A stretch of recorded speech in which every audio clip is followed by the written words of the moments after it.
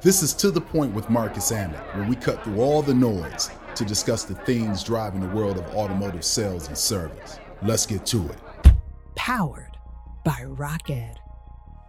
The Consumer Electronics Show, better known as CES, is a mind-blowing extravaganza spotlighting some of the most groundbreaking technologies for consumer products.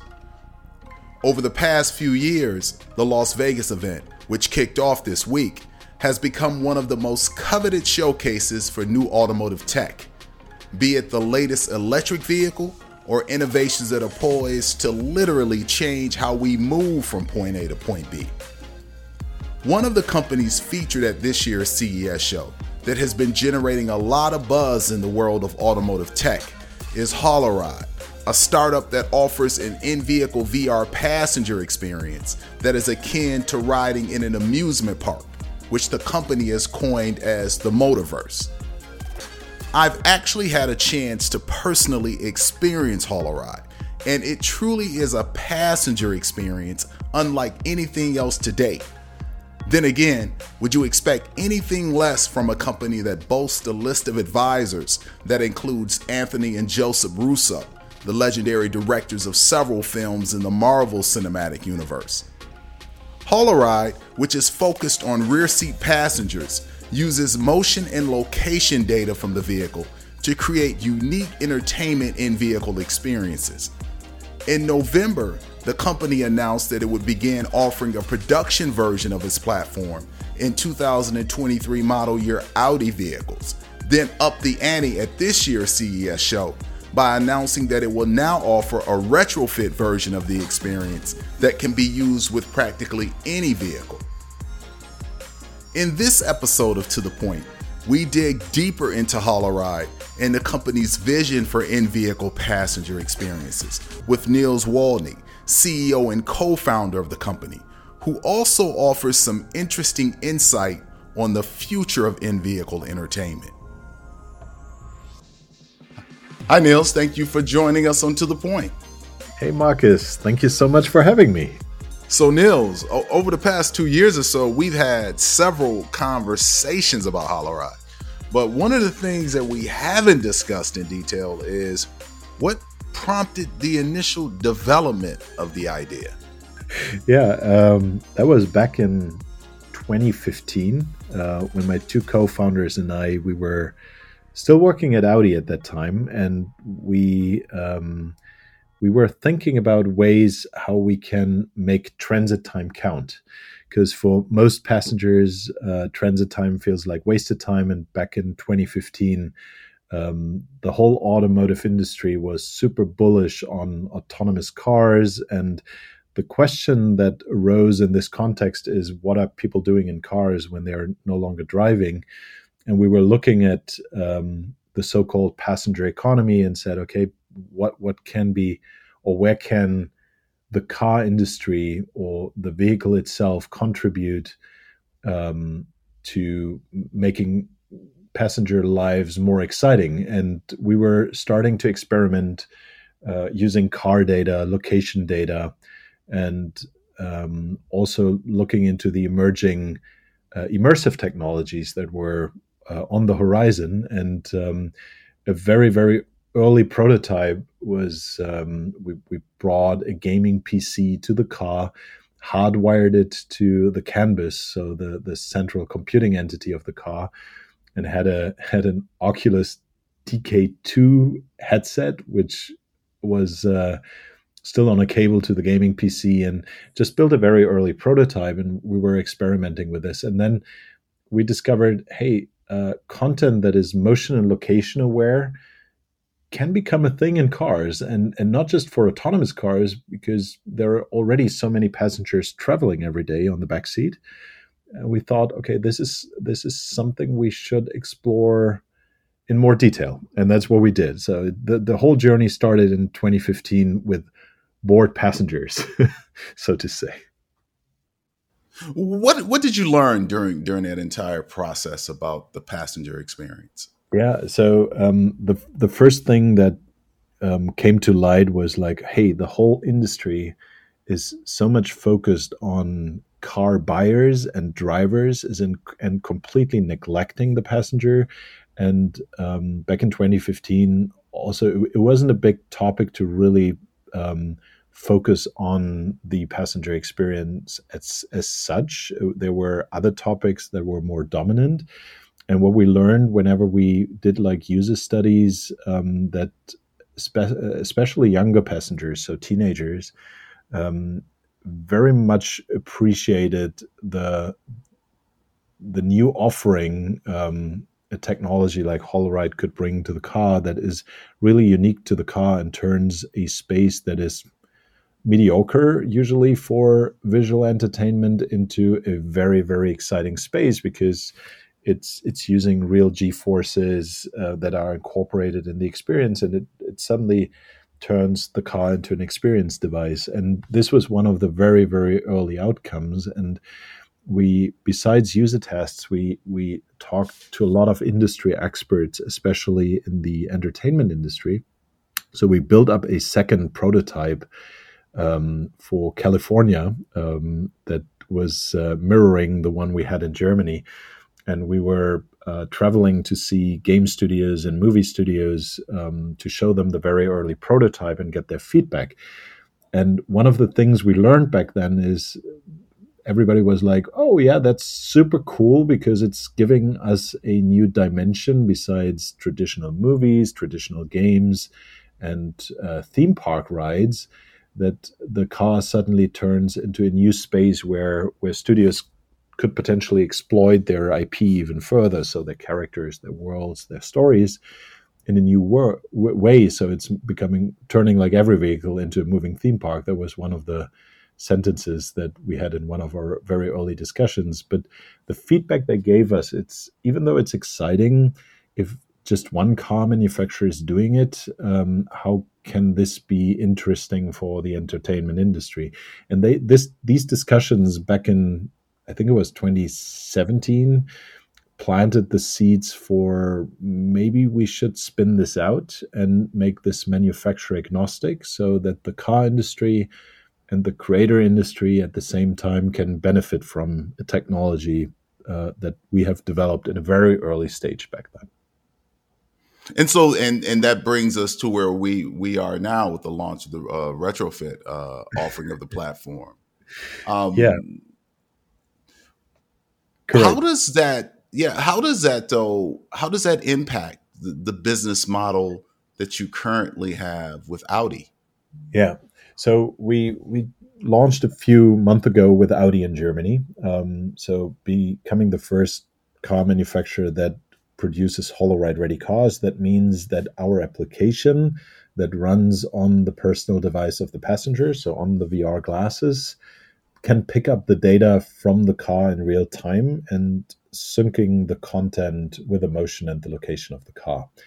And when we were talking to game studios back in the days, of course, they were not able to drive a future Audi car that is Holoride ready. So we needed to implement some tools that where they can simulate on the desk how a potential experience might play out. But at a certain point in the development process, you wanna try it in a car and see how this really feels. So we've developed a dev kit, so a little device that creators could use in the creation process in their car they have at hand, and it simulated the signals coming from the canvas in a pretty good way, so that they had a very nice impression. And in this process, we said, hey, why not come up with a retrofit solution that enables older cars for Holoride? So, because I don't know about the US, but in Germany, the average age of a car on the street is more than 10 years. So not everybody is capable of driving the latest Audi vehicle.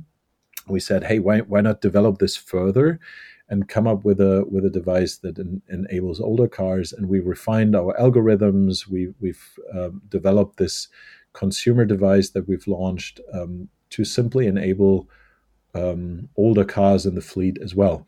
And the integration model, for example, with Audi works that we split the revenue with a car manufacturer based on the fact that they provide us with car data. With a retrofit, obviously, this is no longer the case. However, again, it's a great opportunity for car manufacturers to provide Holorides to owners of older cars, and they still can take a cut when they help us distribute the retrofit device. So when it comes to manufacturers other than, well, outside of the retrofit device, Audi would be the only one that would have this platform application integrated into the lineup, into the vehicle. Yeah, to date, it's only Audi. We announced the series integration of Audi cars in March during South by Southwest. And in November, we have officially launched our platform in Germany. And with this, owners that have a 2023 Audi model A4 upwards in a specific configuration, then the car is Holoride ready. And then they can simply purchase our Pioneers pack and are ready to go. But yeah, we launched with Audi first in November 2022, and now in 2023, for us, it's about scaling this solution to other car manufacturers. And of course, the retrofit plays a major part because now everybody who wants to experience Holoride in his or her car is able to do so. So it's a very, very important milestone for us. But the strategy still stays the same. We work very closely with car manufacturers to integrate our solution into serious production cars. And yeah, please consider the retrofit basically as a way that helps more people get access to our platform if they want to and currently don't have the latest Audi or a different mark that might follow after Audi. This relationship with Holoride and Audi has really been interesting to watch in terms of how it is really pushed the boundaries of in-vehicle experience. What have you learned about how this partnership has worked that you think can be used as insight for other OEMs as they push to sort of build or expand the boundaries of in-vehicle experiences? Yeah, that's a very, very good question, Marcus. So the first thing we've learned, and I'm still extremely thankful for this experience, is it's not easy for car manufacturers to let innovations go, to make it agnostic, to let the whole industry benefit from it. It's not that this is not a typical behavior in the automotive industry.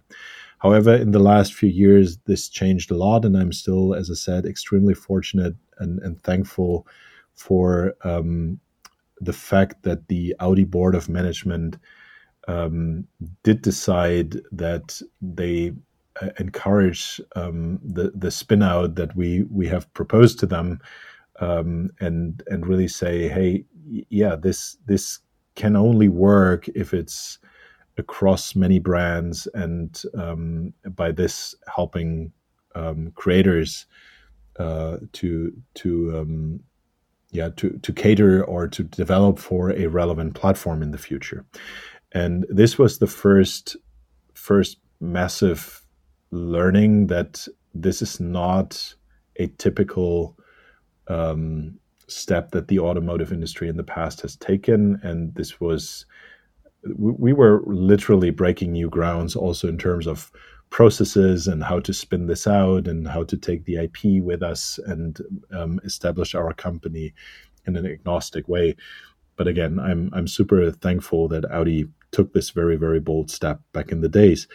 And then the first year, we really had to educate the industry, saying, hey, we're not an Audi subsidiary. We are an independent company. Audi is a minority shareholder. But the whole reason why we spun out is to make this tech available for the whole industry, and this was a longer process, again, because it's not typical for the industry to do this. So we had to do a lot of convincing that we are really agnostic, and then a lot of interesting things happened in the industry because digitalization became a big topic. Platform business became a big topic in the automotive industry, and suddenly we turned into something that is a little bit of a role model, how maybe other OEMs can also handle innovations and handle and tackle the digital business models. Because I'm still convinced it makes more sense in certain areas for car manufacturers to collaborate, especially when it comes to the underlying technology.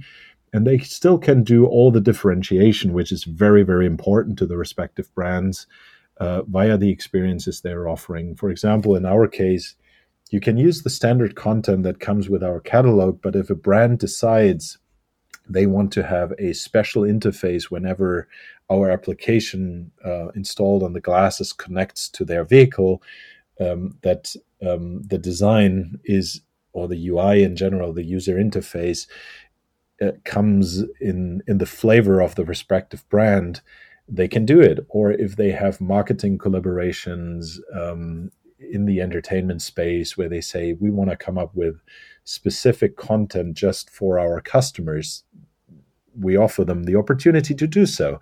So there is a lot of space for customization, which I think is extremely important for the car brands out there. But at the same time, I think the industry opened up for more standardization on core technology components, which I think is the right development. Well, when you look at these type of offerings, yeah, how does it change the way that vehicles are sold, in your opinion? Like, and I'm looking at it from a retail perspective.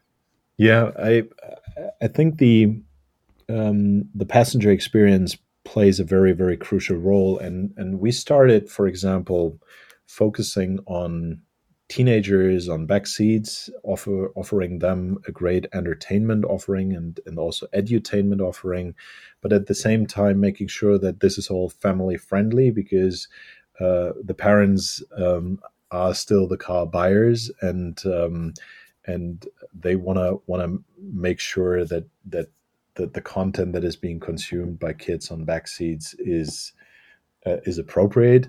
So we have these two target groups, and what we learned in the process when also talking to dealers, whenever families buy a new car or decide for a new car, that kids play a major role in influencing this car buying decision.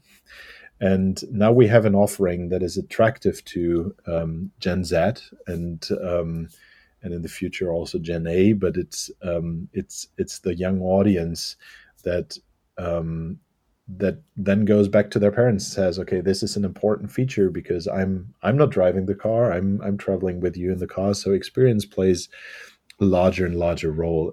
You can see at CES, one of the dominating topics is in-car experiences, in-car entertainment, because the car transforms into more like a living space where you spend more time in, with autonomous functions. As I said, passengers, we will all become passengers eventually. So this plays a crucial role. On the other hand, Gen Z or teenagers are also future customers.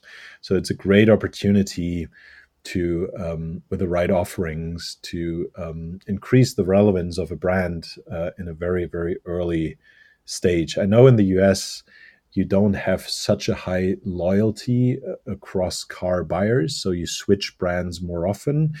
But for example, here in Europe, very often it's the case that people stick to a brand for quite a long time, and the sooner you win fans for your brand, the better. And I think Holoride is definitely a solution to address this future audience.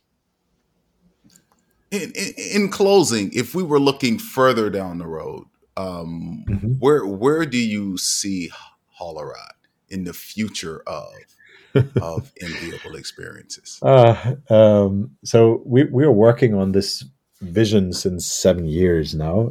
4 years as an independent company, and now we've launched our solution, and with the retrofit, we are finally able to deliver our promise, deliver our vision to everybody who wants to try it in the markets where we launch. For us, making transit time count is our underlying purpose. So onboard the ride for passengers and come up with exciting media formats for cars that are motion and location aware, that really play with the fact that the car is a spatial device traveling from A to B, transporting people from A to B. People spend a lot of time in cars, and we want to make use of the fact that you're doing your journey in a spatial device and come up with a lot of offerings of motion and location aware experiences for cars. And we're exploring several areas here. We started with VR because now you finally have consumer devices that are lightweight, that are comfortable to wear. So we're getting there. AR and mixed reality is not there yet, but it will follow. But also think about other formats where you can use the influence of motion and location. This is super interesting. Our whole tech stack is built around the passenger and the fact that we want to enable motion and location aware content. So this is what we're exploring, and we definitely want to become a dominant player in helping changing the passenger experience of the future. Oh, well, thanks, Nils. It seems that I'm always learning something new about Holoride, which is the industry. In all honesty, I think that's the industry that we're in now, right? That is changing at a rapid pace. Yeah, and I think there is so much opportunity. I think what the car industry can also play a very, very shaping role in the whole movement that started with the Metaverse discussion. But now everybody talked about the Metaverse, and now we are moving away a little bit again because now everybody thought it's overhyped. But the Metaverse is nothing else than a more consumer-friendly term for spatial computing. And I think car manufacturers should shift a little bit, no longer talking about like we are building smartphones on wheels. Smartphones are 20 years old now, but make more out of the strength that they're building the perfect spatial device with all the sensors, cameras, so LiDAR, radar, and camera feed that is built into cars, that they're very receptive to their environment and the way they travel. Really consider them as spatial devices, and that's why we coined the term Motorverse for bringing the Metaverse to cars and cars to the Metaverse. But I think the whole industry still, and aside from our technology, has massive opportunities if the mindset shifts a little bit and everybody understands, okay, cars are the perfect spatial device. Let's make use of it. And this will unlock new opportunities from my perspective for the automotive industry many execs haven't yet thought of. Great. Well, thanks again, Nils, for all the insight. Thank you so much for having me, Marcus. It's always fun having a chat with you, and looking forward to next time. I probably have something new to bring then. I'm sure you will.